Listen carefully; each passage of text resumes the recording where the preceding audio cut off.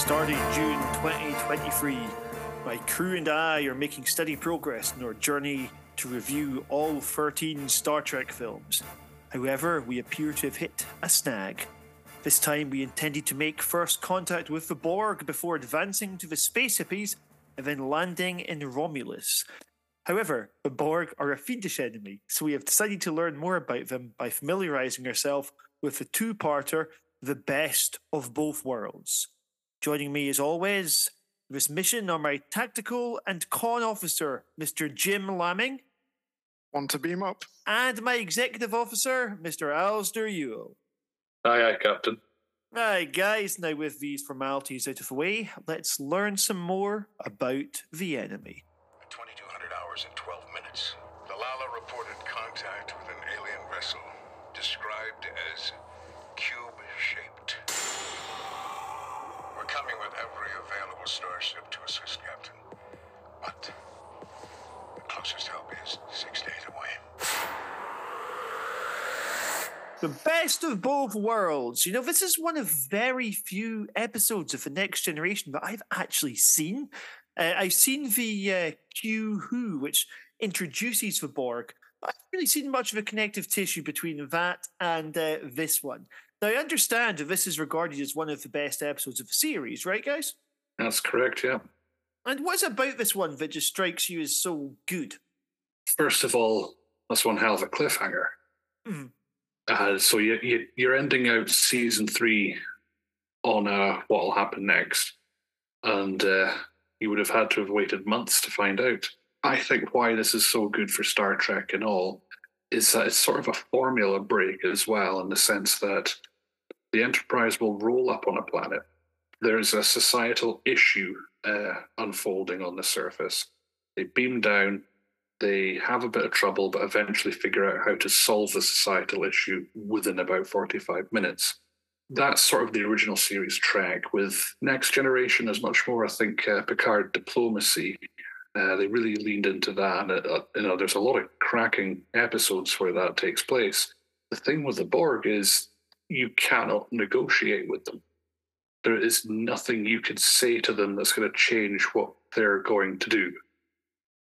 And it's that scene when Picard's been captured by the Borg and he's trying to reason with them, and they say this is irrelevant, that's irrelevant, and it eventually gets like freedom is irrelevant, and then they say death is irrelevant. Like they peel apart like verbally all of his power in that argument. There's nothing Picard can say to them. Oh yeah, they're not exactly easy negotiators. Jim, what do you make of the Borg? They're just pretty rad, really, aren't they? I mean, they're badass cyborgs with lasers. So you can't get much cooler than that for a villain from TV or film. Yeah, they're a bit like the Predator, right? Because you're looking at them being super high tech. You're not going to be able to beat them physically, so you got to try and outwit them. Yeah, and I even get kind of Cenobite vibes from the whole get-up as well. Like that struck me a few times watching Best of Both Worlds. But overall, the TV show, the two-parter, was cracking. I remember it being pretty hyped up back in the day. I didn't have Sky TV myself, but I'd be round at my friend's house. There'd always be adverts for it on Sky One because between seasons 3 and 4. And it just looked so cool. I'd never watched loads of Next Gen back then, and obviously there was a big gap between the satellite channels and seeing it on regular TV. Yeah. So yeah, there's just something. As I say, it just looks so fucking cool. Yeah, I mean, some of the effects were really good for TV. I'm thinking particularly, we've got the money shot where we see the destruction, all these broken ships, and there's this real sense of just danger there. But I think, obviously, we've been watching the remastered versions, and I've got to say they've done an absolutely bang-up job of doing that. Because I'm still through my DS9 rewatch at the moment, and the fact they haven't afforded the same luxury for that show and going to Next Gen these days, it's absolutely astonishing, the glow up that it's had. So seeing all of those, external space battles and so on, all blown up, it's absolutely stunning. I was going to say something about what I really think in the sense of the Borg. In a way, they're really sort of space zombies. And they even have the same MO as a zombie, where they hunt down living people and then they turn you into them, and then they spread that way in a virus-like fashion. So there's a lot. It's very analogous to, they're techno zombies. Yeah, we also get like a very good immediate sense of this sort of existential threat we're giving, right? We have a beautiful bit where they go onto the outpost where they're getting the distress signal. We just see this beautiful painting where there's just what would have been a town just blown to smithereens. Yeah. And they'd spend part one kind of building up a lot of hype about them. Like part one, we've got Whoopi Goldberg's character saying like, "Oh, they destroyed cities." Actually, we knew that from a previous episode. In fact, that's not this one. But there's a sort of sense of this unstoppable force that's gonna come that has the capacity to seriously damage, if not destroy, Earth. And we don't see them for quite a wee while. There's this sort of, they hold back the Borg money shots, if you will, which, by the time we reach the film knows the audience are familiar with them, so it can cut straight to the action. Here, there's this sense of dread that I really wasn't actually expecting from Star Trek. Largely because I sort of viewed Star Trek as being a little bit more, 6 o'clock at night kind of viewing. And I think they did a good job of just saying, all right, and these guys can wipe out entire planets. These guys can destroy entire cities. There's no way they can be negotiated with, as we said. And some of the body horror we get is quite grotesque as well when we do see it. Yeah. On top of that, you've got the fact that they can adapt to any weapons. Oh, absolutely, yeah. That sort of thing. So be it when they board the Borg cube or the space battle between the cube and the Enterprise, it makes for some real tense action there as well, where normally, with it being Star Trek, you probably wouldn't get it so much. There's a very high level of tension in Best of Both Worlds, and it's virtually maintained throughout without let up until the very end. Yeah, because like with part one, that's where they're sowing a lot of the seeds. They're doing a lot of the build up. But you've got these sort of quite somber moments, like when Picard's wandering around his ship at night before the battle, which, although he's putting on a brave face, he's clearly worried about the outcome of this. That whole bit about how humanity will prevail, whether it's if it's just a handful of you left, it might take a millennia, but humanity can come back. But the idea of this is even having to be talked about at all, it's very different from, as you were saying, the kind of go down to a planet, solve a problem, move on. It's a testament, I think, to the high level of threat that the Borg pose in that sense, and that firstly, they only sent the one ship to take down the entire Federation. There's no other enemy in Star Trek would do that. If it was the Klingons, they'd send a few hundred ships at the very least. The Borg now just send the one ship, and they still came so close to succeeding. Going through the, I guess, climactic battle just goes to show how close it could have got going either way. And yeah, that's just from a handful of them in the grand scheme of things. Just goes to show how much of a threat they are, and just how intimidating the Borg are as a massive collective. It's one of those things you could sit there and unpick and worry about for ages. There's a moment that I quite like where this is a bit of sort of, you have your Star Trek techno babble. When your shields are up, you can't use the transporters because the energy beam, you'd be fried going through it, so it would kill you basically. So you never use the transporters when your shields are up. The Enterprise raises shields, and the Borg then beam onto the bridge for the Enterprise. So that sort of big dick energy, that move that your technology's nothing to us, we're so much more advanced than you. And I thought that was a good little touch. I think the fans of Star Trek would have seen that and appreciated it.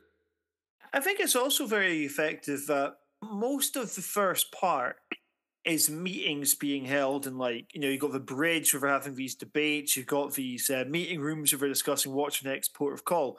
You see them considering lots of different approaches, which maybe would have worked in other episodes. And just the kind of focus on negotiations, the sort of focus on dialogue, it just felt to me like they were saying, this isn't like the average Star Trek here. This isn't the average threat. We don't know what the fuck we're doing. And we're not going to be able to wing this one. We have to have a plan. Now, when we finally see on board the Borg ship as well, I thought that was superb. Now, it does feel a little bit small, largely because of the disappointing. We'll come to the second part a bit later. But while I would have liked to see more, what we do see is still very effective. It's very dark, it's very technical. It's the absolute antithesis of the Enterprise we've just left. It's sort of a techno nightmare hellscape on board the Borg cube, because they even sleep standing up. That's not comfortable. That's going to be hell on your knees. We will, at some point, we will have to specifically set aside a section, I think, to talk specifically about Shelby and Riker. I think that was also standout performances for this two-part. Well, yeah, that was probably one of the big subplots, wasn't it? Let's do it now. With Riker's ascension from first officer to captain, being much touted throughout the first half of the episode, and then obviously the inevitable happens. Picard gets abducted by the Borg and assimilated, and Riker's basically forced to do the thing he's been putting off, probably since the beginning of the actual show started. Because even at the beginning of Next Gen, it was talked about that he was probably punching beneath his weight, staying as first officer. Mm. Yeah. There's a good little twist when he's offered... The command he's offered in this episode is of the USS Melbourne. Yeah. And at the Battle of Wolf 359, the USS Melbourne is one of the ships that got absolutely pancaked. So it's like he's seeing that. He stood on the bridge of the Enterprise and he knows that if he'd taken that command, he'd be dead by that point. So that's an interesting little moment there. Yeah, and I think this idea of you've got to try and distance yourself, let Picard go, I thought was very powerful. That you can't just follow this guy's footsteps. You have to show that you're better than him in this scenario, because if the Borg have him, they have all his knowledge as well. Riker has to do something independent of him. And I thought that was a really good test. And I think you're right that it shows that he easily could have left, but he did have the potential to go elsewhere. But what do you think is really keeping him? Is this like a personal thing of fondness for the crew here? Or is this a sort of anxiety on his part of whether he's ready? Like, what did we get from this of why isn't he going? Good question. I mean... It's a good question. I mean, without having to go into actors' contracts and everything. Yeah. Other than him being, a mainstay part of the crew, and he's... Yeah. I can't say I've seen every episode, but obviously as we get further into the films, we know his relationship with Deanna Troi. Mm-hmm. And I know he's very fond of certain holodeck applications as well. Yeah, that's true. I mean, if you're under Captain Picard, I mean, what's the incentive for wanting to move on? I mean, the guy just exudes everything you would want from authority, the person above you. Yeah, professionalism. The diplomatic side of him is probably the best we see from any captain in any of the films or series we get from Star Trek. Something I was thinking was that he's got this almost like a father figure here in Picard. And they have this report, like Picard is like the dad there saying, you've done well, you should go, spread your wings, etc. But he's sort of doing the opposite of that classic song, Father and Son, where he's like, no, it's not time for me to make a change. And then you got Picard saying you should go. But I thought something where they did slightly botch it was with Shelby's introduction. Shelby's obviously meant to stand in for what a young Riker would have been like. They make repeated references to. Remind you of anyone? Raised eyebrow. At the same time, I don't know if it's the actor. I don't know if it's the writing. There's something a little bit too sexual about the way that he speaks to her.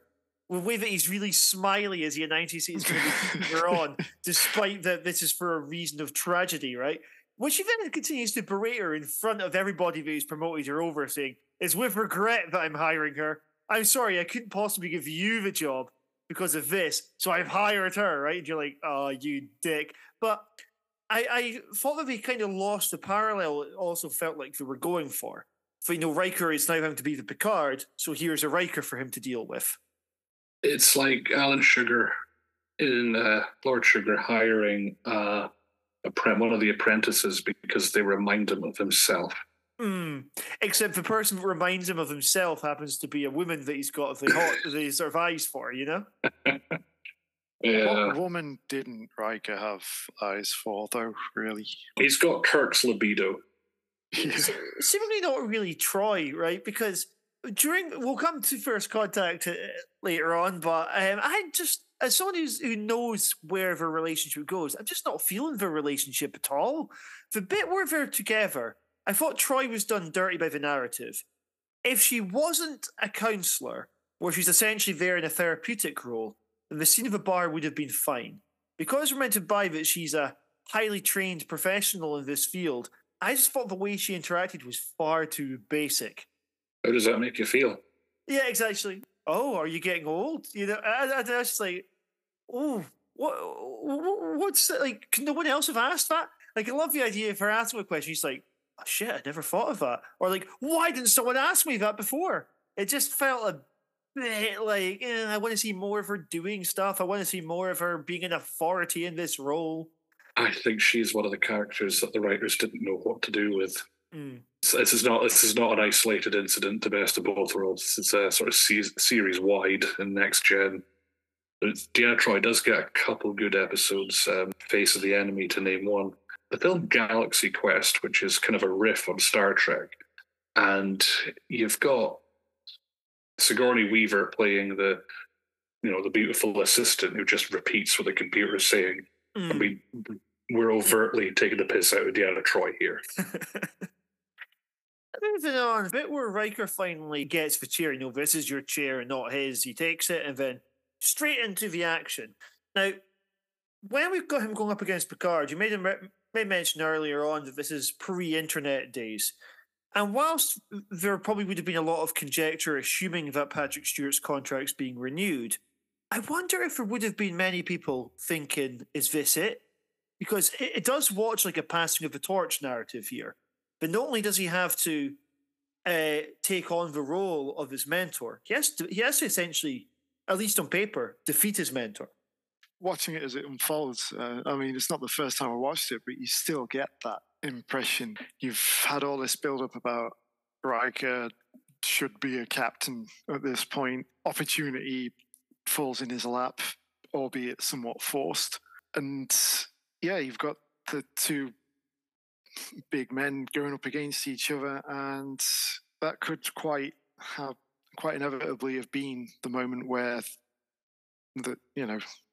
gone is Picard, in is Riker. But I don't think they would have done it regardless, because he's just too iconic a captain. I mean, with every series I've seen of Star Trek, you've got your main character there. Without it, it's a side episode where some of the kids get in trouble, you just couldn't have it without Patrick Stewart as the captain. It just would have lost anything magic about it. He brings so much to the role. I think they talk about like missing limbs at some point in the episode where they can't disconnect Locutus from the rest of the Borg hive mind, and that would have literally happened to the show if they'd gone ahead and removed. I sometimes think, in The Sopranos, that if characters randomly appear and disappear, it's because they've been put into or just been released from prison. And they could have had a similar situation on the Enterprise where some people get promoted, maybe sometimes they get demoted and put back on the show.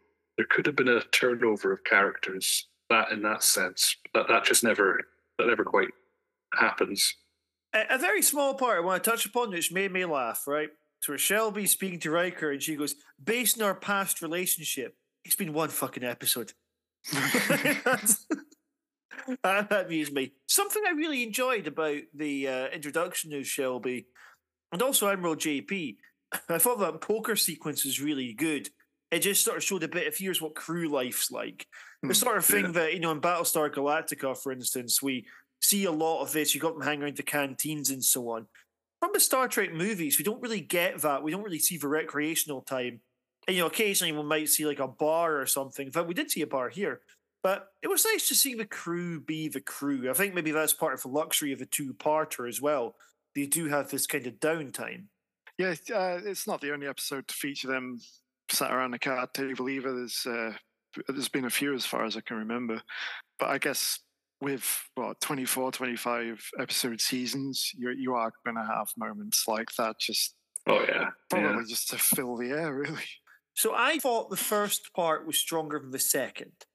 I think the reason being the pacing for the first half was absolutely excellent. It was an absolutely exemplary pacing, built everything up very well. The second one had a hell of a lot of plot to fill up in 40 minutes, and that felt like it was starting to rush a little bit. It was still a strong episode. It was still a worthy conclusion to the first part, but that just felt like it was maybe a bit too much of a switch. What did you guys reckon of the pacing? I'd say that's an easy comparison to draw as well. The Avengers, really, Infinity War and Endgame. One of them's got more of an impetus than the second one because basically the threat is on its way in the first one, and then you have that choice to make. And I think that I definitely see the first episode's got stronger in the pacing wise, but it's also like once you set something up, like payoffs can be difficult to do narratively. I think they pay off well in this one. I think it is a good payoff. But I do see what you mean. There is that slip from the excitement of the first episode. I mean, maybe it's just like small extra sequences that possibly would give more of a payoff. I'm thinking here of when Picard's come back, and then he seems to take back control quite quickly. And maybe would have liked an additional scene of him and Riker. Like maybe Shelby leaving, and then some sort of an emotional payoff between those two for everything that they've just been through. Because we have to believe from this point that although Riker is hoping that Picard hasn't changed, and we do have repeated reference that Picard is definitely not going to help the Borg, etc., Riker is prepared to kill his mentor here. He is prepared to kill his best friend. And that's something that dramatically, I maybe just an extra bit, an extra like acknowledgement of that from Picard's part, maybe. They seem to sort of deal with him quite officially of, he's standing in his pants and they're like, yeah, we'll sort you out. But yeah, I just thought, for everything I've been through. But something I really enjoyed, maybe enjoyed's the wrong word, but something I really liked was the quite solemn nature at the end, as Picard saying he remembers everything. Yeah, he says it like a haunted man that's just been through a very traumatic experience. And against his will, information that he's had on the Federation has been used and he wasn't able to stop it. And they destroyed a fleet of 40 starships. I think in the fandom, it's meant to be like 11,000 lives were lost. And then you've got that bit of him at the end, looking out his window into space. And as you said, haunted's a good word for that. He's going to take a long time to get over that, which of course we find out later on that he did take a long time to get over. Oh, yeah. What are the main strengths of this? I really liked the first confrontation scene with the Borg. There's some beautiful music during that bit. We've got the Borg ship facing off against the Enterprise. The Enterprise is getting its ass handed to it. Then we just realised all the Borg can regenerate, but you've got this fantastic, really exciting score, which sounds cinematic, frankly. So in Best of Both Worlds, it does sort of play like a movie. It feels like you've had a movie experience once you got to the end of part 2. Yeah, I've got to say, is this the first successful source of separation we've seen in any Star Trek up to this point? because it's the first time I've seen one without the ship being destroyed. Yeah. Yeah, they do it in the pilot episode Encounter at Farpoint, but pilot episodes usually have a much higher budget than the run show because you have to introduce basically every time the saucer separates, that's reused footage from Encounter at Farpoint. And in Encounter at Farpoint, the saucers separate to no real effect.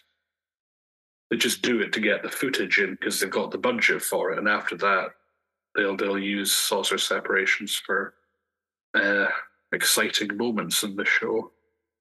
Which this one had. I enjoyed watching the plan coming together, because a lot of the second episode is also them trying to figure out what is going to be the most effective way to defeat the Borg, with or without Picard being rescued. And just seeing that all pulled off is very satisfying. Yeah, it is, yeah. Yeah, I mean, were you guys fans of the sleep directive they used? Because on one hand, it felt a little bit cheap, but I also just really liked that it was something really routine that they managed to use. You got these baddies with a very regimented life, and were able to use that against them in a way that they couldn't use, say, they couldn't appeal to emotion, for instance. They couldn't use military strength, but they're like, well, what can we use against them? They're very militarized, they're very regimented. Let's win with a simple sleep command. It was put as like a low priority thing. It's something that you think is like plausibly there would be routine commands that tell all the Borg drones what to do. And sending them to sleep, it's part of their routine. And it deactivates the threat right there. It's I say it works. I mean, it's not the most exciting ending, but then the Borg ship does explode, so we get that. Yeah, it's one of the few things they get out of Picard once they've rescued him as well, isn't it? After Data makes his first contact with the captain. I like how they play that, where like Dr. Crusher says he's exhausted, and I don't think he was meaning to express fatigue. Rather, they play this little game of charades of what is Picard trying to tell us. I did enjoy that moment of sort of the misunderstanding, but what works well, I think, with these characters is how they bounce off each other, and they all have ideas, and they try and work out, well, which one of us is right, and then we'll just do that. Yeah, part of me sort of wished that they'd found a way of solving this without Picard having to help them. I mean, this is always the grass is always greener, right? It could have watched like shit or it could have been unsatisfying, but I wonder if he'd managed to solve this without Picard, if that had been their, all right, well, you guys have to do this without me, it shows the competence of the crew in his absence. And that would be more consistent with the idea that Riker has to step up here, whereas Picard essentially saves himself. But then, of course, Picard's still reliant upon them to free him from a Borg ship to begin with.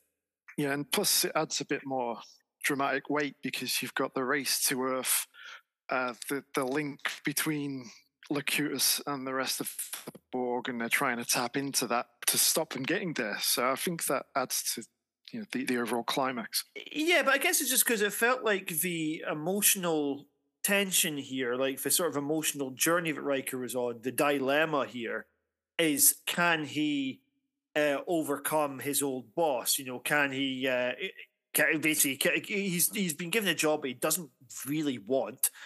He's now been thrust into that position of responsibility, but as you said earlier, he's been turning down for other ships, and that felt a bit like, all right, well, he doesn't need Picard, but now he needs Picard. But then I guess the thing is, it is about collaboration, right? So, see, I'm talking myself both ways on this one. I don't know what this would have looked like without that, but it can work either way. You've got to look at it from the point of view that at the beginning of episode 2, he was more than willing to blow him up because they tried and failed to destroy the cube. So he was willing to do that to begin with. And it's only from that failed attempt that they realized they needed him to overcome it at the end. I think it's just a good access point with having Picard connecting as in sort of the best of both worlds. And what are the two worlds that the title's referring to? individuality and the collective there, and by being assimilated, is also the thing that allowed Picard to defeat the Borg. Because if you were to argue that if he wasn't assimilated, then the Borg would have won. You know what I mean? So I think that given when Riker has that idea of we've got Picard, they have access to all of his. Do you remember the this is why I go on about techno zombies. Do you remember the Terror Planet? And they have this quote, "I'm going to eat your brains and gain your knowledge." That's literally what the Borg are doing here. And capturing Picard and then having him, use that Borg strength against them, it was very. It works. It's a satisfactory conclusion for me. I'll cover parts of this one. Right. Earlier on, we mentioned a poker game where we're getting a bit of an avenue for crew life. Riker then explains what a bluff is to Shelby, where he's going, well, it's actually a bluff. You think to yourself. That felt like we're doing a metaphor in order to get a nice little payoff later on. Now, what are we taking from this in terms of what he's really learned from the experience? We've got that he's learned that he's capable of taking over the role. We've got a sense of relief that he's able to get back Picard. But has Riker fundamentally been changed by this? I suppose his arc over the show, not really. But I think one of the problems with a TV show like this is that there's a status quo, which is anathema to character arc and development. So there's always that sort of in serialized television, that one step forward, one step back type storytelling.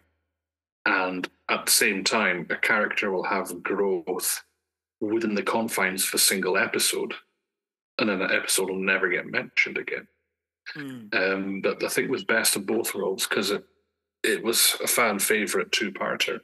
This does get referenced again, but it's almost exclusively connected to Picard's trauma over being assimilated. It's Riker's promotion and becoming a captain, not so much. I mean, he does become a captain eventually of the USS Titan, but that's long after both the TV series and the movies. So oddly enough, in the absence of a TV show or a movie, your character is allowed to progress. Yeah, I mean, I suppose what we don't get at the end is a bit where he's like, and maybe this is why the extra scene could have been important if he'd been like, yes, I know my place. I'm glad I don't have to be in your chair all the time, boss. Yeah. Quick fist bump and then he walks off. But that's again why I just thought the ending just seemed a little bit too. It was all wrapped up very quickly. Now, this is, of course, because we're looking at a two-part of a TV show. As opposed to a movie, we can have these indulgent character moments, where you can complete the journey off, as opposed to having to do this in a 40-minute bit with tensions raised at particular points for commercial breaks and so on. And plus, this precedes the days of your prestige TV shows where they would afford that sort of characterization as well. So. Yeah, what was the sort of shows that first launched into that? Like, I'm thinking of where you got these semi-serialized shows like Buffy and the X-Files, which came along about 5 years later, 6 years later, where we did begin to see something that resembled the serialization we know now. Although there, it was still like with few exceptions. In the X-Files, for example, we didn't really get a fundamental change in Mulder and Scully as it went on. In fact, Scully remained the skeptic no matter what mental thing happened that week. Yeah. I mean, she obviously does a 180. I'm not going to go into any further detail because this isn't an X-Files podcast, but she does do the 180 at one point. But that's after one huge moment. But we still rely on the idea that her and Mulder will be button heads for a while. And in a way, it's slightly... It just seems... part of the expression here, quite alien, seeing that on TV nowadays. I see what you did there. What about the action sequences? Worf. A very small bit irritated me. When Worf goes forward to go up and batter Picard, he then gets knocked over. I was like, I thought they just shot him on sight. But, I'm glad we didn't. He walked right into a force field he didn't know was there. So, I mean, it's all... it wasn't played for laughs or comedic but like walking into a glass door is often quite funny. Thing is, the Borg would have recorded that the visuals of that, and they can replay it whenever they want. It was like a "you've been framed" or something like that. You've been assimilated.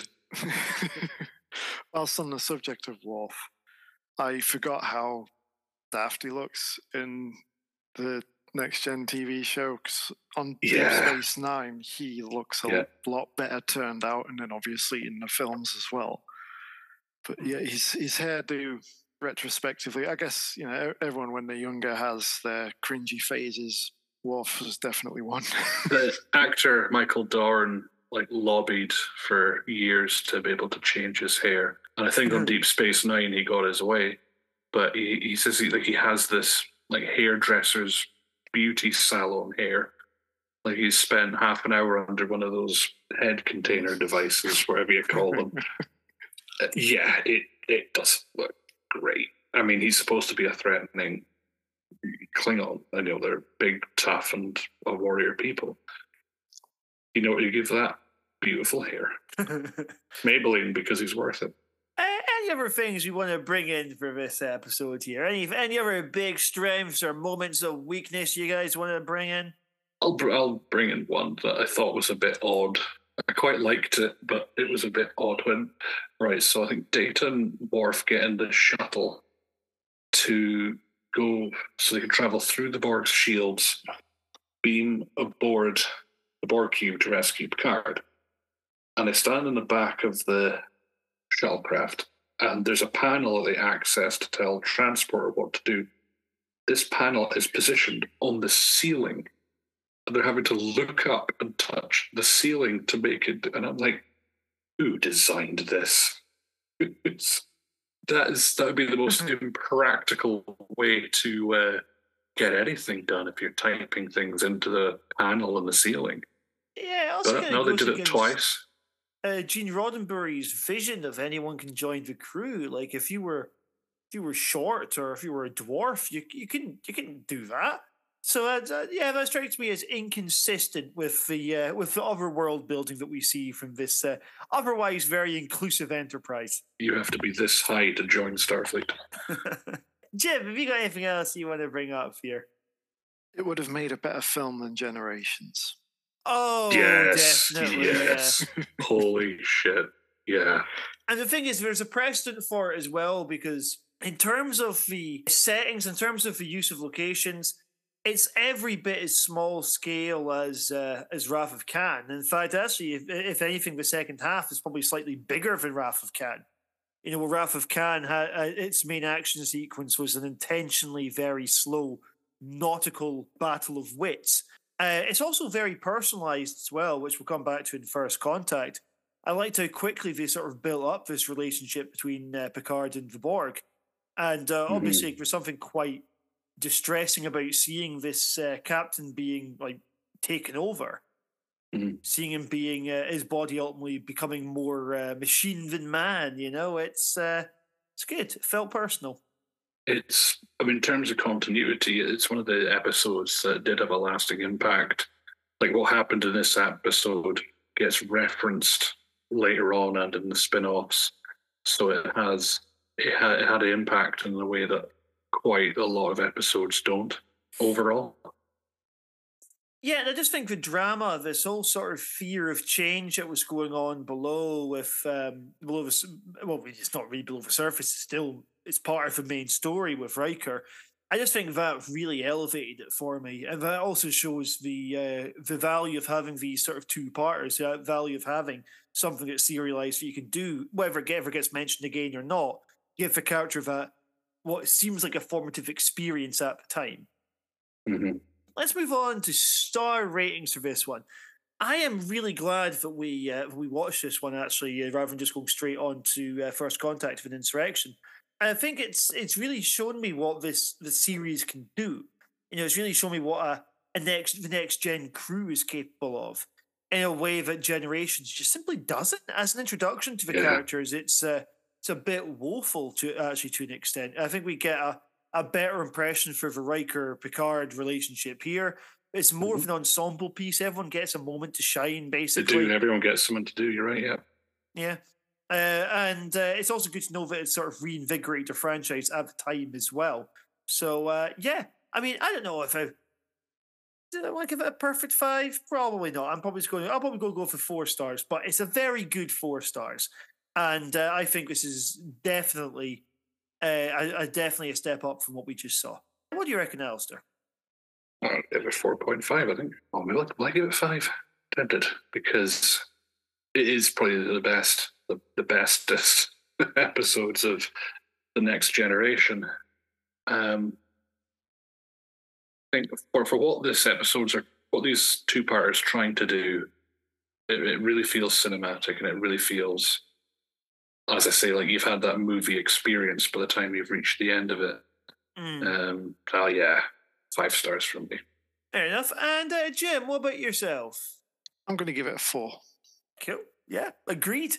Now, let's move on from what's basically been a kind of nice bit of inner space meets outer space with the internal lives of the crew to something that's a bit more explicitly action-oriented.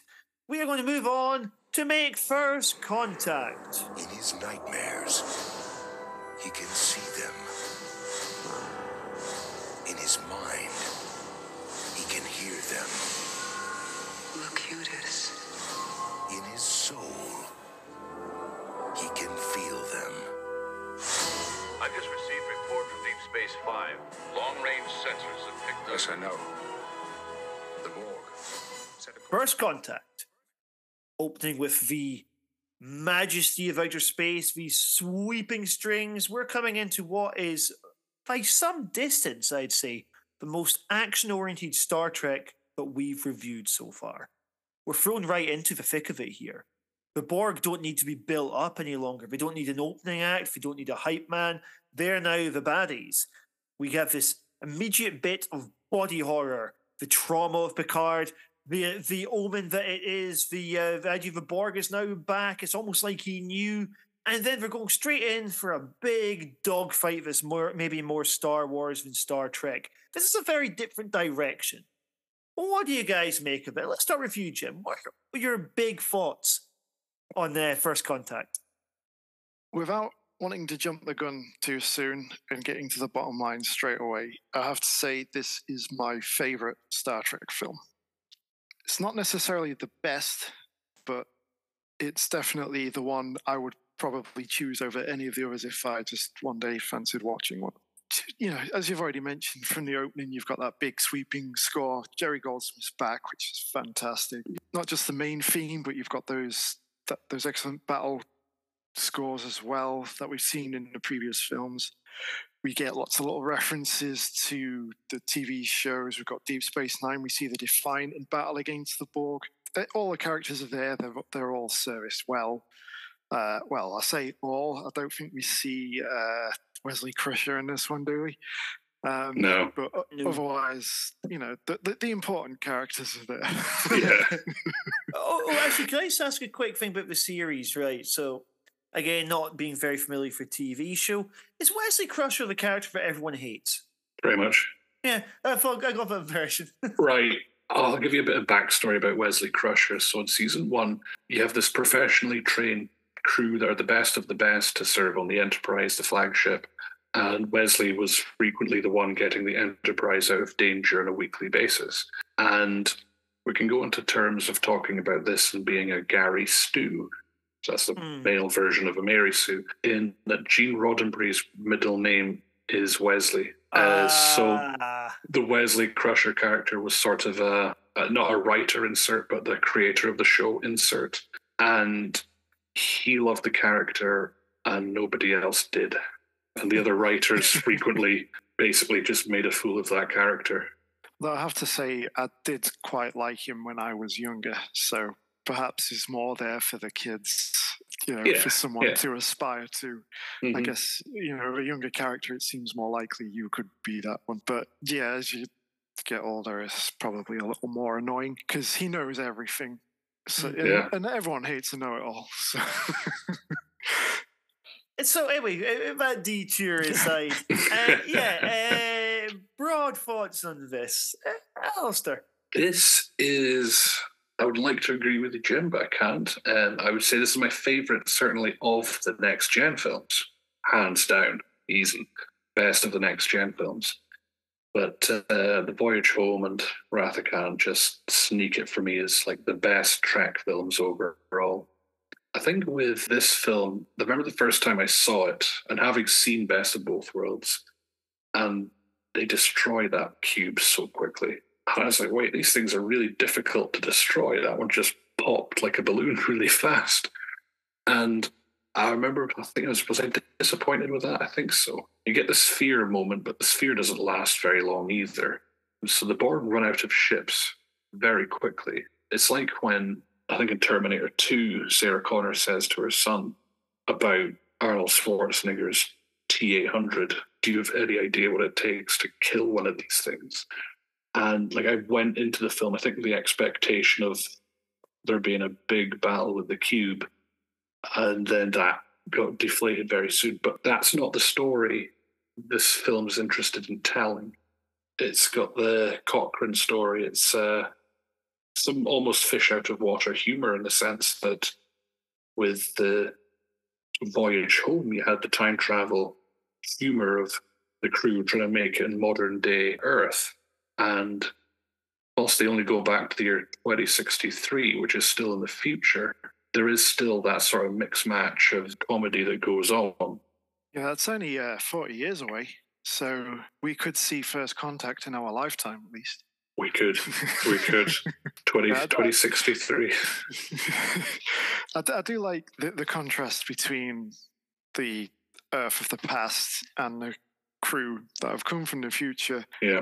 I guess it gives it that edge of cynicism that you normally get in a Hollywood film, particularly of its time. I suppose you could see the Earthlings, the Cochrane's entourage, you could see them as the audience looking on at the Starfleet crew absolutely mystified as to what they're even doing there. Mm-hmm. Yeah, well, one problem with that is if the audience are more familiar with the Starfleet crew than they are Earth 2063. So it's weird having these kind of perspective characters, and I agree that that's what they're supposed to be. Particularly Lily, I think, is meant to be the audience stand-in, and that maybe that's where going. Okay, well, we'll have her there for the new audience that this film will surely attract. But at the same time, this is a film that I don't think a new audience would really connect with. Like, I'm really glad that on this rewatch, I saw the Best of Both Worlds first. Although I do actually think that Best of Both Worlds brings in a few weaknesses for this one, which we'll come to in a little bit. However, they do a really good job of very quickly establishing Cochrane's character. You know, we see him for like 20 seconds. We know who this guy is. You know, we go, okay, he's undoubtedly very smart. He's also very self-destructive. And I really like his kind of journey about being told that he's this great mythical character. And he's all like, you know, that's not me. I'm just in it for the money. You know, I want to live out on a beach with some naked women and stuff like that, right? And you know, they feed back a quote he's going to make a decade from then. You know, it was quite good just seeing how overwhelmed he was by this sense of fate, and especially as this is a future that would have happened. The Borg is now thrown off, and then they have to make that future happen again, which the Borg previously cancelled. So that makes it even more difficult for him because it's like, all right, this has happened before. It's no longer going to happen, so we're going to make it happen. Like the way that he's now learning about the rather unusual thoughts, time travel logics, the time travel rules behind Star Trek here. Because they're not just doing the whole, they go back to the past and make a thing that's already happened, which is how Lost would do it. You know, they do quite a good job of saying, well, this is a timeline that can be interfered with, so there are genuine stakes to this. I've loved that it fell upon the shoulders of a guy who was not prepared for that responsibility. Basically, I thought Cochrane was really, really good, and I thought that, if anything, I think the stuff on Earth was a lot more exciting than the Borg bits. Oddly enough, it's well, it was still that's testament to how good the film is, because you know any of it for me was exciting and engaging, and I think the Cochrane parts are probably that good because you've got James Cromwell, who is an absolutely brilliant actor anyway, and he really sells that part. Yeah, because this would have been around about the same time that he was doing Babe the Sheep Pig. So it's a very different role for him from, a kind old farmer to then being this big drunken scientist who's maybe being slightly burned by World War III, which seems to have happened in the 2050s. Yeah, we got that to look forward to, guys. I really liked the interactions between him and Riker during it. The interactions that he was having with Geordi as well. It's like basically they knew how to get the characterization out of the crew when they were engaging with him, and basically, yes. I think every scene that he was sharing worked pretty well.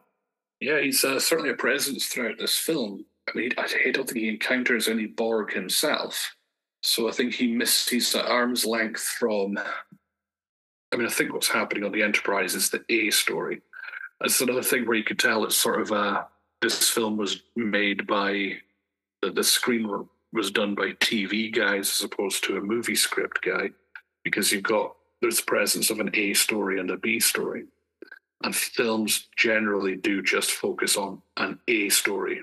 That aside, there's certainly a lot to enjoy on how his character handles the hero worship. And how he doesn't even have any intention to living up to this crew's expectations of him. And of course, that's paralleled with the sort of fight to the death that's happening on the Enterprise as the Borg start taking over again. There was also an element of, obviously seems perturbed that, that I don't feel like I'm in control of my life here. This all sounds far bigger than me. There's a bit of fear there. But there is also something that he will step up to become this sort of man of nobility. And it's enjoyable from an audience who don't even meet the historic version of him. We just hear about him. But we immediately have this sense of, like, he's had universities named after him, and here he is drunk off his ass on tequila. Like, it was just interesting. I don't think he ever... I think that's who he is. Because remember, the quote is, just be a man. Let history say whatever it'll say. And I think that's the key takeaway, in that history has chosen to paint him a certain way that is not accurate to who he really is. That he enjoys company of women, he drinks, he's sometimes scared of responsibility, and it's because what he does with inventing warp drive is he brings humanity into the next era. Yeah, but there's because we know that he's going to be on the lecturing circuit later. This implies that he never did his thing of just going off to the island with his feet up and the alien babes and stuff like that around him. You see when he says, like, he wants his face on the dollar bills and stuff, and an island populated with naked women. I don't think he means that literally. I think he's meaning this like if he had the powers of Q per se, and he could snap his fingers and have something happen, that would be what he would have. That was what would entertain his days. But it's, I think there's an interesting juxtaposition between, like, how you're seen by then who you are. By all accounts, I think there's some historical figures that, whilst they were revered, have perhaps got maybe unsavory other sides to them. Gandhi, perhaps, from what I've heard. Yes, he very, very much does. People should wiki the dark side of Gandhi. I would take the podcast a very different direction if we discussed that in detail. Indeed. Yeah, not safe for work thing slapped to the side. It's like if we mentioned COVID or something, because no, that's maybe it's like a conspiracy theorist, but if you discuss it, But even if you're going, like, which we would say, hey, wear a mask during times of pandemic, then you still get the warning slapped onto you on Spotify. So I may well have done that there, and might well delete this 10 seconds later. Anyway, I guess it's also sort of showing up, the great man theory of history, that history, the world is shaped by the whims and distinct personalities of these great people. And I think that's sort of referencing and taking a piss out of that idea as well. Because as you said, the society around him will take from him and change him. He's not shaping it; they shape his own image there. But yeah, I wonder what sort of guy he would have eventually got. He would have gone on to be if he is just going to be as if a metaphorical feet up, the just living off it all, resting on his laurels, that kind of thing, or if it would be a case of I'm going to change my ways, or like I've done some pretty fucking good, and we'll carry on doing some pretty fucking good things. Because he does seem quite amazed when you've got the Vulcan coming in at the end, like this has actually worked. Could I just say about that scene in that the Vulcan says live long and prosper. Now, I know why they did that. They said that because the audience knows that that's a thing that Vulcans say. But live long and prosper is a farewell, not a greeting. So basically, in Vulcan terms, this alien turned up to Earth, and the first thing it said was goodbye. It's like, when Del Boy speaks French, he goes au revoir when he opens the door or something like that. That feels like what the Star Trek writing team were doing there. Mm-hmm. So we mentioned the two plots, the A plot, the B plot. Absolutely right, but that's the structure we're going with here. I loved when they start to converge towards the end, where it's going to be about his Data going to shoot down the guys as you go shoot down Cochrane here. Mm-hmm. But I didn't feel there was quite enough interplay between the two of them as they were progressing. These naturally have a different tempo. They've naturally got very different sets of stakes. And for too long, they felt like isolated plots. Like a lot of the Borg confrontation didn't really rely on this. It felt quite distant. This almost felt like, all right, well, our ship's been invaded by the Borg, and that's the story. That you could almost have done this without the Cochrane stuff. And you go, oh shit, yeah, these things are related. I maybe would have liked a bit more connectivity here. Mm-hmm. Yeah, but as Alistair mentioned earlier, it's TV writers. You've got your A plot, your B plot. We do get the occasional nod about the Enterprise from Earth, but they're cut off from a communication point of view. And as you say, it does feel like the Enterprise is a separate story. We've got a couple of moments, but I still think it works quite well. Because again, you've got Lily stuck on the Enterprise and some of the crew stuck on Earth, so you've got that exchange there. And yeah, I think also mentioning Data's Pinocchio moments, that does probably go on a bit too long, but there are some good moments with that. Like when Data encounters the Borg Queen, as I mentioned earlier, like the Borg being like Cenobites, that felt very Hellraiser-y. They certainly upped that's a good comparison, actually. I didn't think of that. They upped the body horror in this one. There was a woman with part of her arm missing, and they slotted on this like almost Dalek-like device onto it instead. Oh yeah, I mean, this was very cinematic. Had the best action sequences, had the best special effects. The budget was all over the screen there. I loved the sense of doom of when Picard sees a crew guy going like, help me, so he just shoots him. He's like, I know what's going to happen if he catch you. It's blunt. It feels grimmer than anything we've seen before, but again, this is the Borg. This is the existential threat here. Yeah. Yeah, and going back onto the special effects, this is probably one of very few films where I'm watching it and I can't tell if it's model work or CGI. Yeah. Particularly the Borg cube, that looks so good. Yeah, it's a really good. They got a lot right in this. Visually, it's eye-popping. It's opium for the optic nerve. Let's talk about the Borg Queen. So, I actually really liked the character, but I could not get on board with how all the way through she was defined by just her sexuality the entire time. Because the Borg do not seem like a particularly sexual species. I think it's to humanize, personify the Borg, I suppose.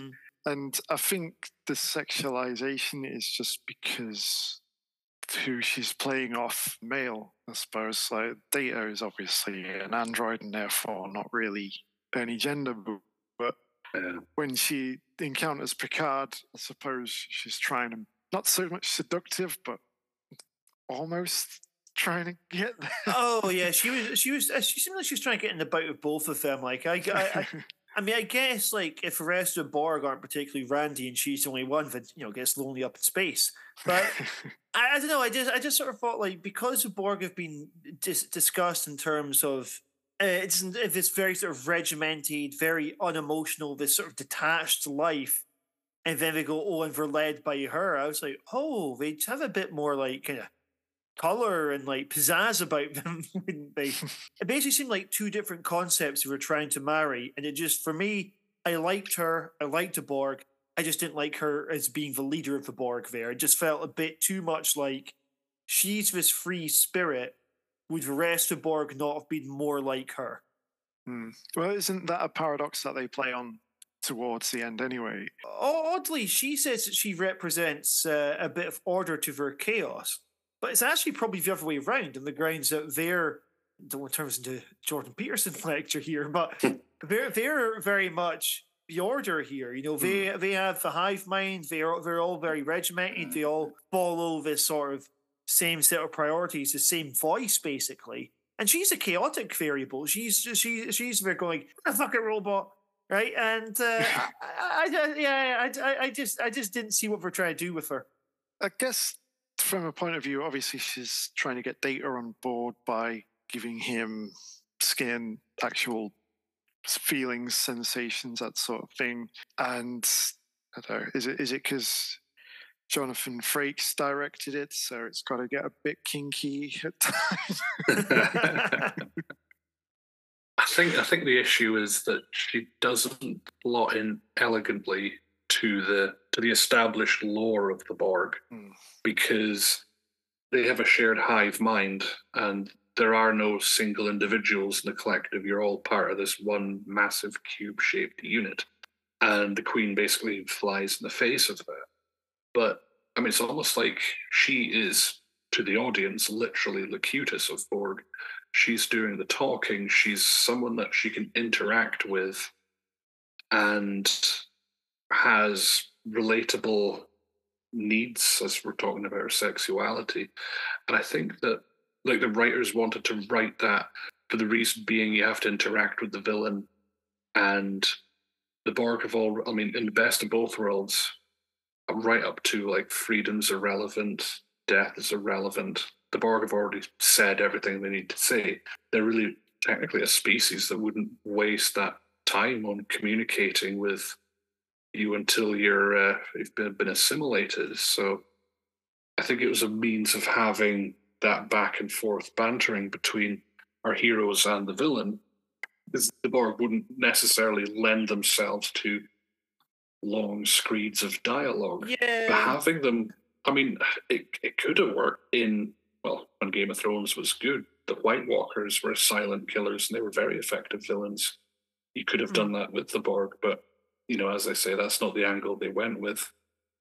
I think you're right. I didn't really thought of it in that respect. And maybe this is part of making it a movie, but it does mean that we're taking quite a mysterious enemy and then going, all right, and they all have a monarch. Yeah. And they all follow the monarch.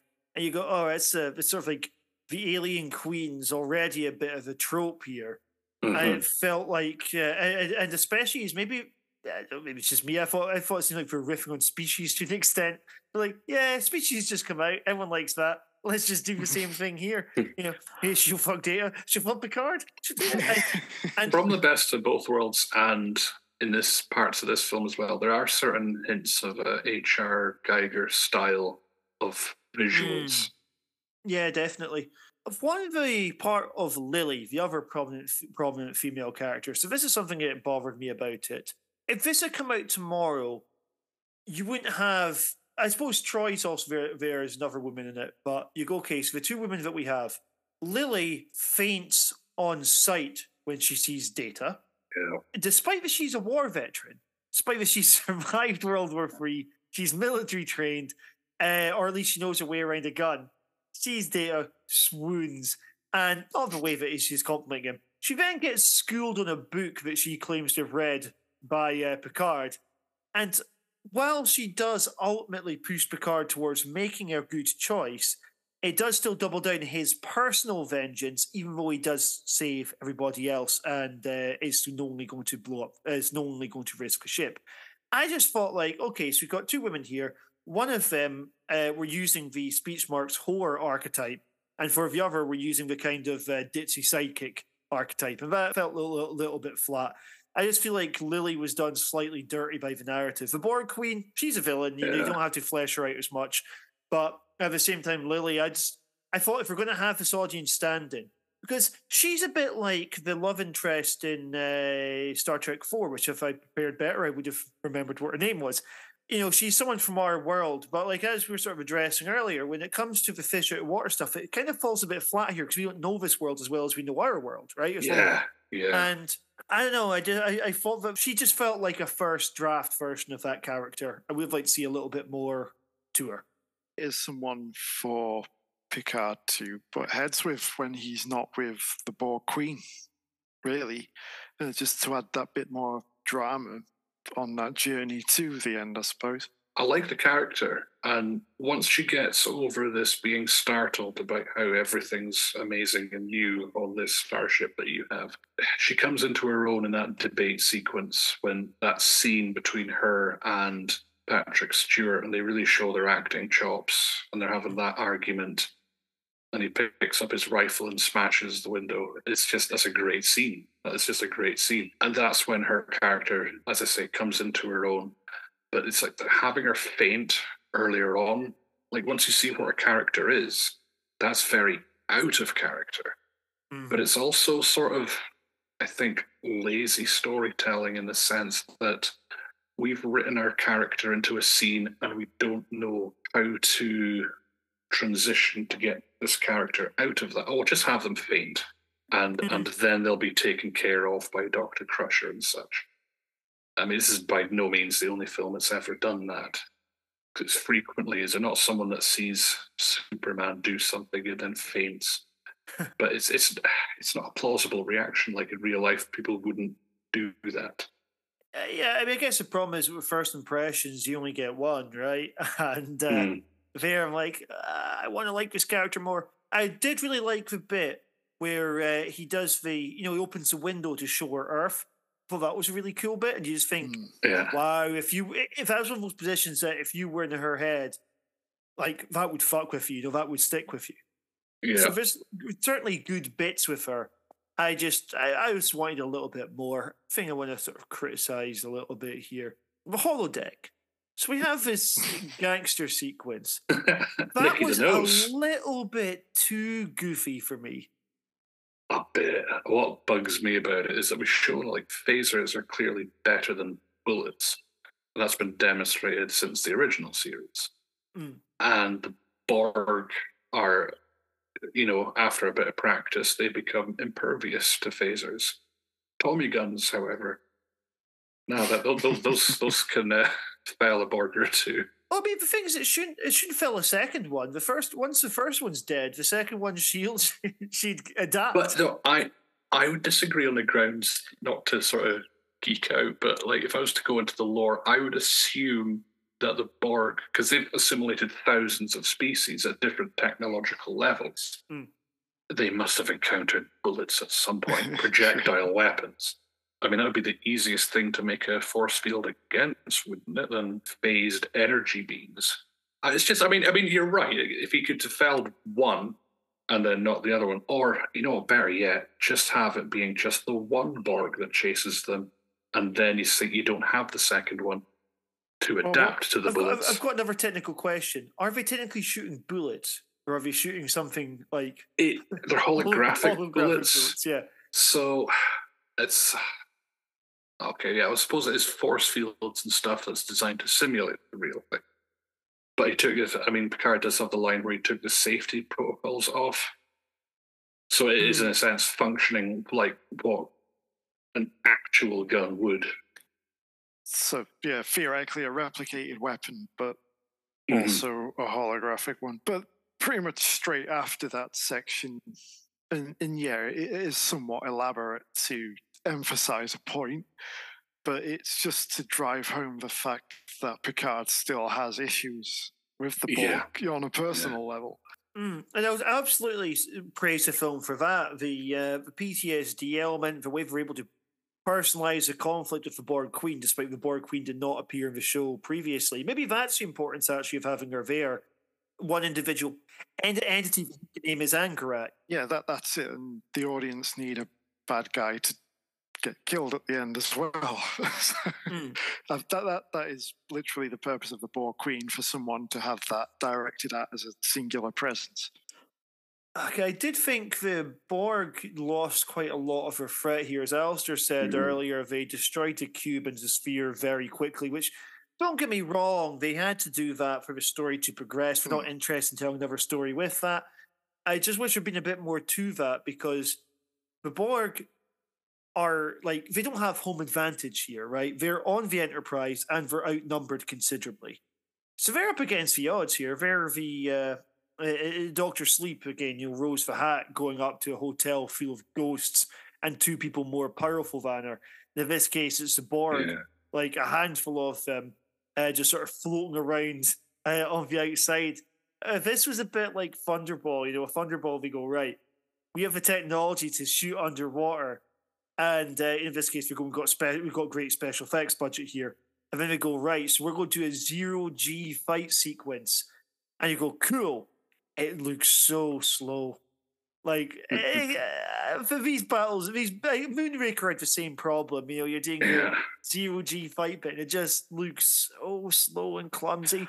Just before we move on to just very quickly, just before we move on to the 0G thing, I just want to finish off with the Queen and the Borg relationship hierarchy thing. And I think it's comparable to Davros and the Daleks, because the Daleks made very great villains on the TV show.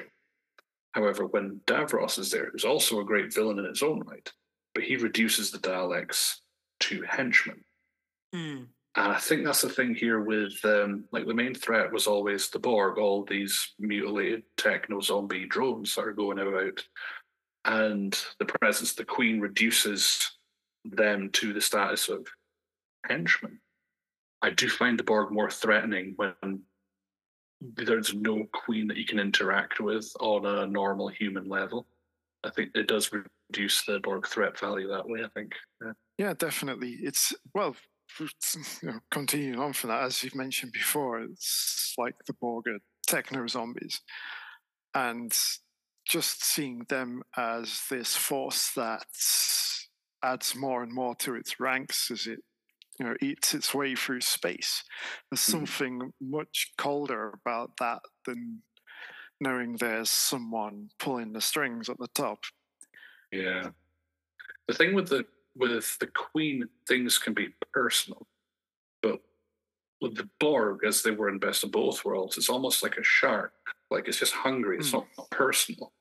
The Borg are meant to be above such considerations. That I thought was more interesting as a villain, because you negotiate with the Klingons, you diplomacy with the Romulans. There's already spaces for that in the franchise. The Borg should have been that one implacable enemy that you cannot ever reason with under any circumstances. Jim, you're about to defend the 0G fight sequence. Yeah, I just thought it was pretty neat. I mean, you've got that underlying part where the Queen has said or they've intercepted a communication saying that they're going to communicate with the Borg, quadrants away. They're going to basically tell them Earth is there for the taking. And knowing what's at stake, that does add to that extremely slow 0G sequence. You've got the big clunking release clasps that they've all got to get to have that dish they're constructing float off into space. It is slow, but it's a good build-up of tension because you've got all those Borg there, and it's Hawk, isn't it? The helmsman, yes, yeah. Who eventually gets assimilated. That was a good build-up to that happening, and also Worf gets his suit cut, starts to decompress. So there is a lot going on, albeit very slowly. So it is a very, very tense moment. It's a good part of the film, just slow. Assimilate this There's a wonderful, actually, simulate that? Whatever. Simulate It's a simulate this. Simulate this, yeah. And, that was and a then nice little... shoots the dish. It's a better one-liner than Zephyrin Cochrane's "You people are like astronauts on some kind of Star Trek." Yeah. You know, it occurs to me, with First Contact, we do something quite impressive here. We go, okay, so if Cochrane, two distinct these feel, but it's almost like we're talking about two separate movies. With Cochrane, we're able to have a character that is both the centerpiece of it and also the comic relief of it. Now, the person who was the comic relief last time, Data, we get quite a nice bit here where he's almost, you don't know which way he's going to go. I mean, I suppose he's probably going to be okay, but she's offering him humanity again. You know, can we, I'll give you that. Can we seduce you to the dark side, basically? Now, earlier on, you've got Data, who's now had he's got his emotion chip, which he must have been modified since the last film, since he can now turn it on and off at will. Well, I know we're coming to that next time we do one of these with Insurrection, changing it further. But he didn't really have as much to do with this one as he did previously. I suppose we're getting a larger ensemble with maybe Geordie steps up as the primary supporting character. Yeah, I think Data is there to serve as perhaps the rug pull at the end. We have his conflict between his desire to have a more human experience, basically put against the people in his life, those that care for him, and I suppose with his emotion chip functioning, he cares for them as well. I mean, his bluff at the end is a fucking massive risk. They could quite easily blow up the ship and get rid of the Borg that way.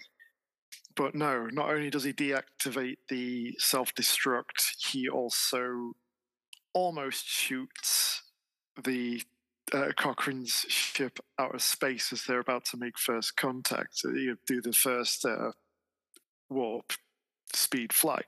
So he really plays it close to the knuckle. Oh yeah, he knows he's got one chance. Yeah. He's like, all right, I'm not going to fuck this one up here.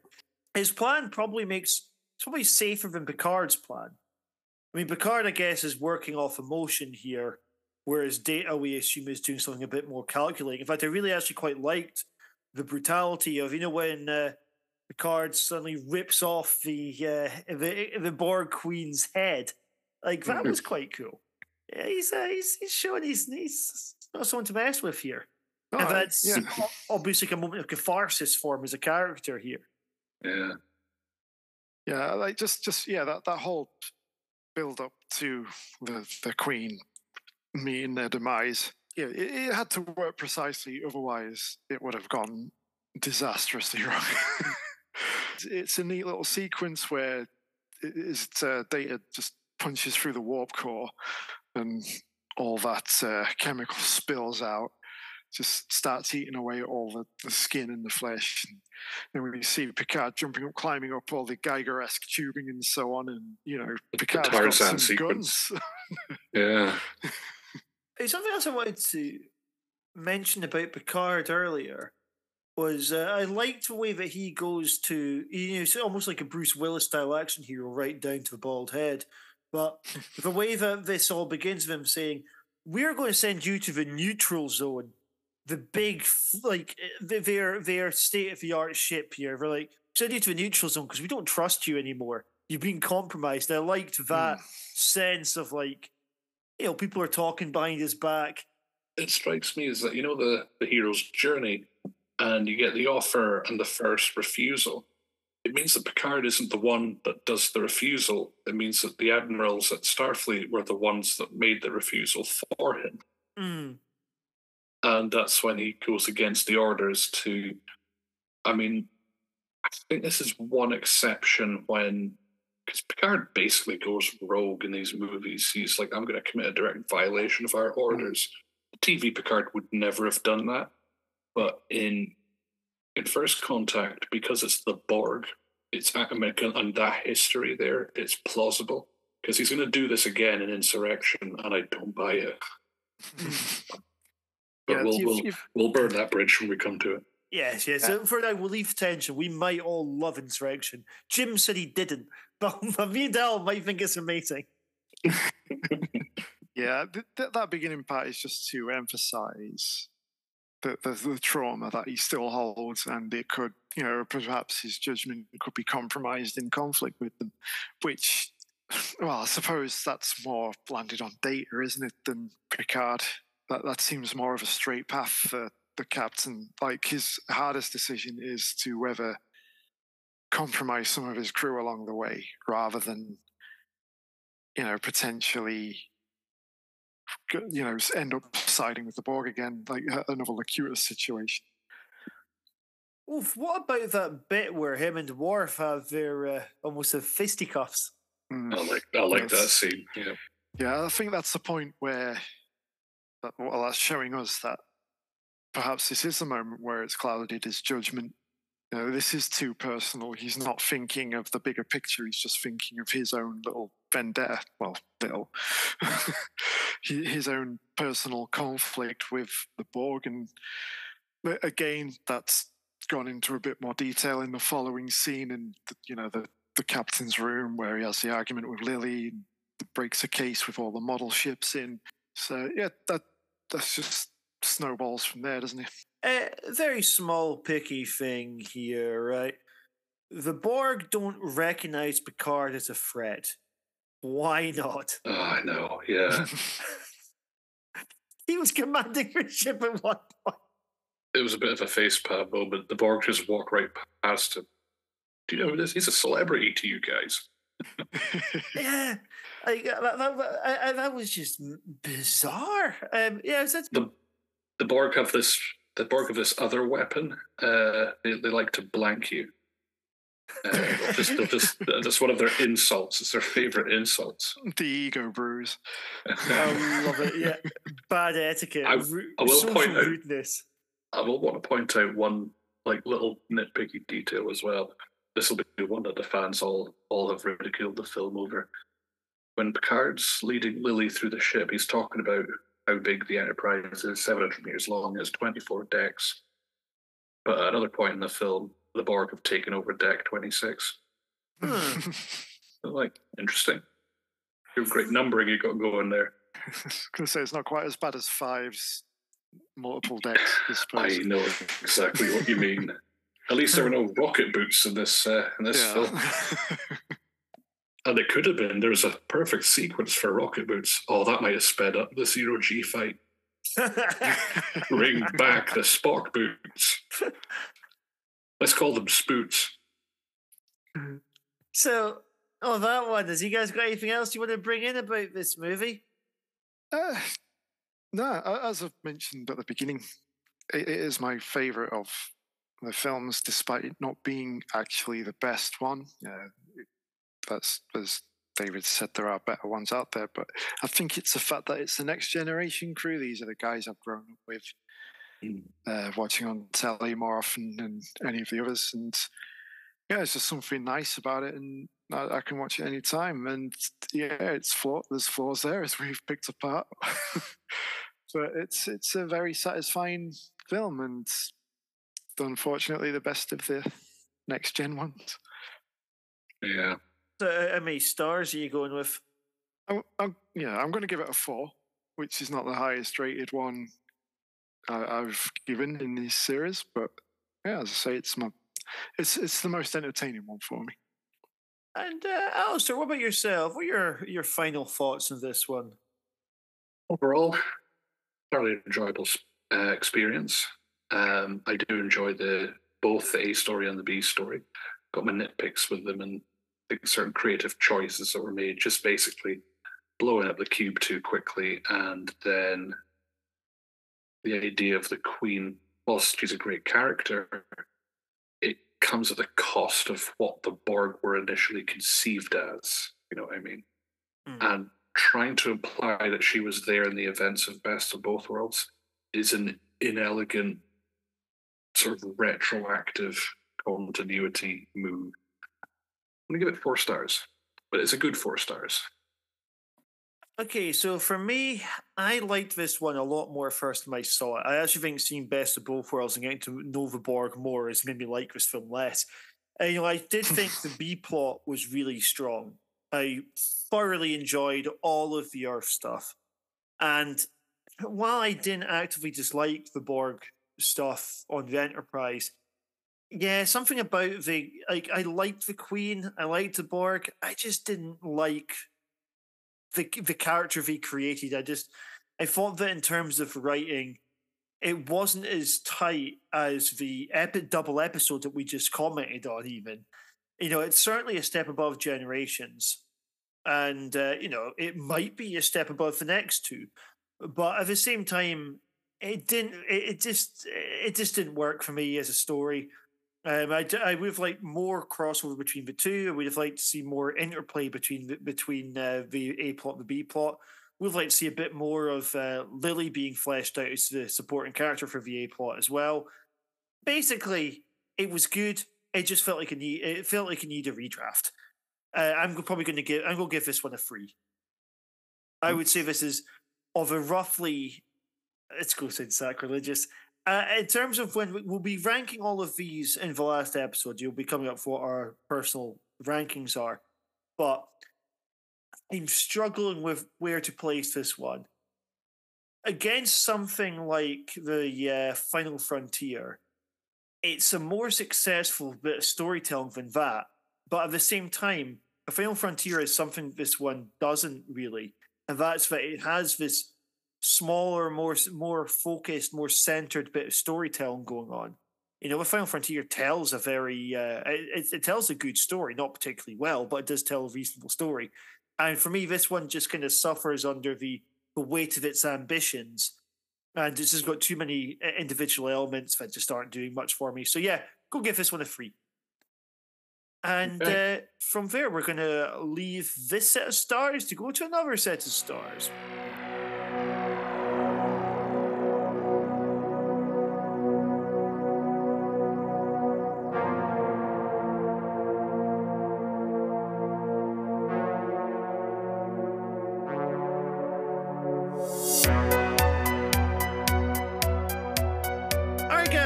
Now, this may well be a very short list we're going to be finishing up on because I don't know how many there's actually been here.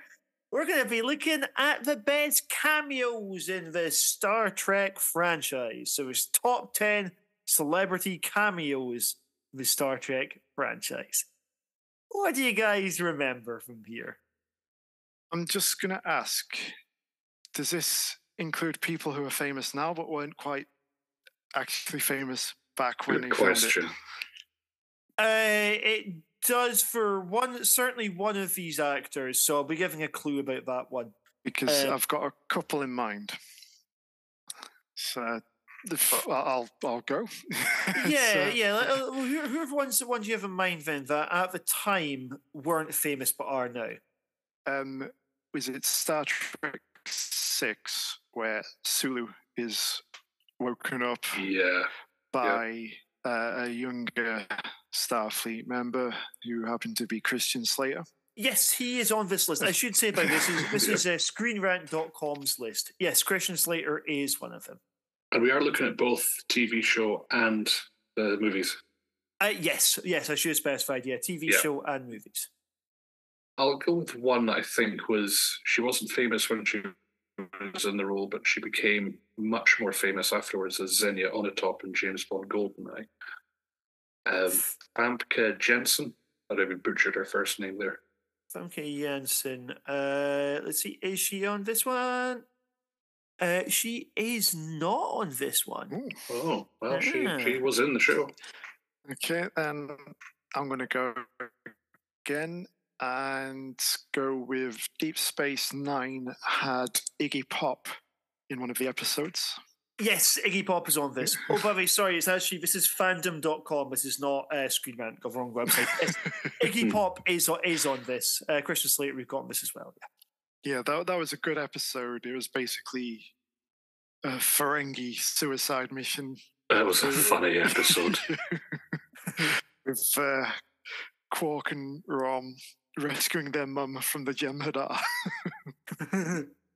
That's an episode that has you in knots from start to finish. It's a comedy of errors, and the Fergie each other sort of luck their way through it. It's one of those few episodes where there's barely a human character in it. It's all the alien characters playing throughout. I'll go with my next one. Will be season. I think it's a season 1 episode. There's 2 fish people that appear in the Enterprise. The makeup's heavy; you wouldn't know it was them under it. I've forgotten their names, but they're in a band and they're very popular. It has slipped my mind, but there were guys inside the fish people that were really Which famous. show was this? TNG, sorry, Next Generation. Yes, early that's, on. that's what I'm looking at. So this is the first on the list here. Jim, let's see your knowledge of music here. This is a somewhat successful pop rock band, and this is their drummer, and he has the same surname as the first word in the band's name. They did such songs as "You Can Go Your Own Way, Go Your Own Way." Mick Fleetwood. Yes, that's right, Mick Fleetwood, who also played the Resistance leader in The Running Man. So he's something of a sci-fi fan. Let's go on to the next one here. This person has done this person has done their own show that has more than a passing resemblance to Star Trek. Would that be Seth MacFarlane? Yes. Seth MacFarlane played Engineer Rivers in the Enterprise episodes The Forgotten and Affliction. Now, there's one absolutely huge actor who's also done professional wrestling who appeared in this episode of Star Trek. He's bolder than you think. Who do we reckon he is? He's a professional wrestler, very famous professional wrestler, very famous actor. I just gave a clue. I'll just say it, The Rock. Yeah, absolutely. So you got The Rock. Next up. So, we've got a comedian. She appeared in a Voyager 2-parter called Future's End. This is when they travel back to 1996. Oh, Sarah Silverman. Yep, absolutely. Is she any good in it? I remember the episode that well. It's more time travel shenanigans, but it's one where it's set in 1996, and the plot completely forgot that in 1996 in Star Trek universe was when the eugenics wars was taking place. So suffice to say, none of that gets mentioned in the episode. I've made it somewhat darker. Right, next up. Yeah. This actor is now very famous for appearing in a zombie show. He appeared in Star Trek Enterprise episode called Carpenter Street. And by the looks of this image, he's got a great big prosthetic fitting.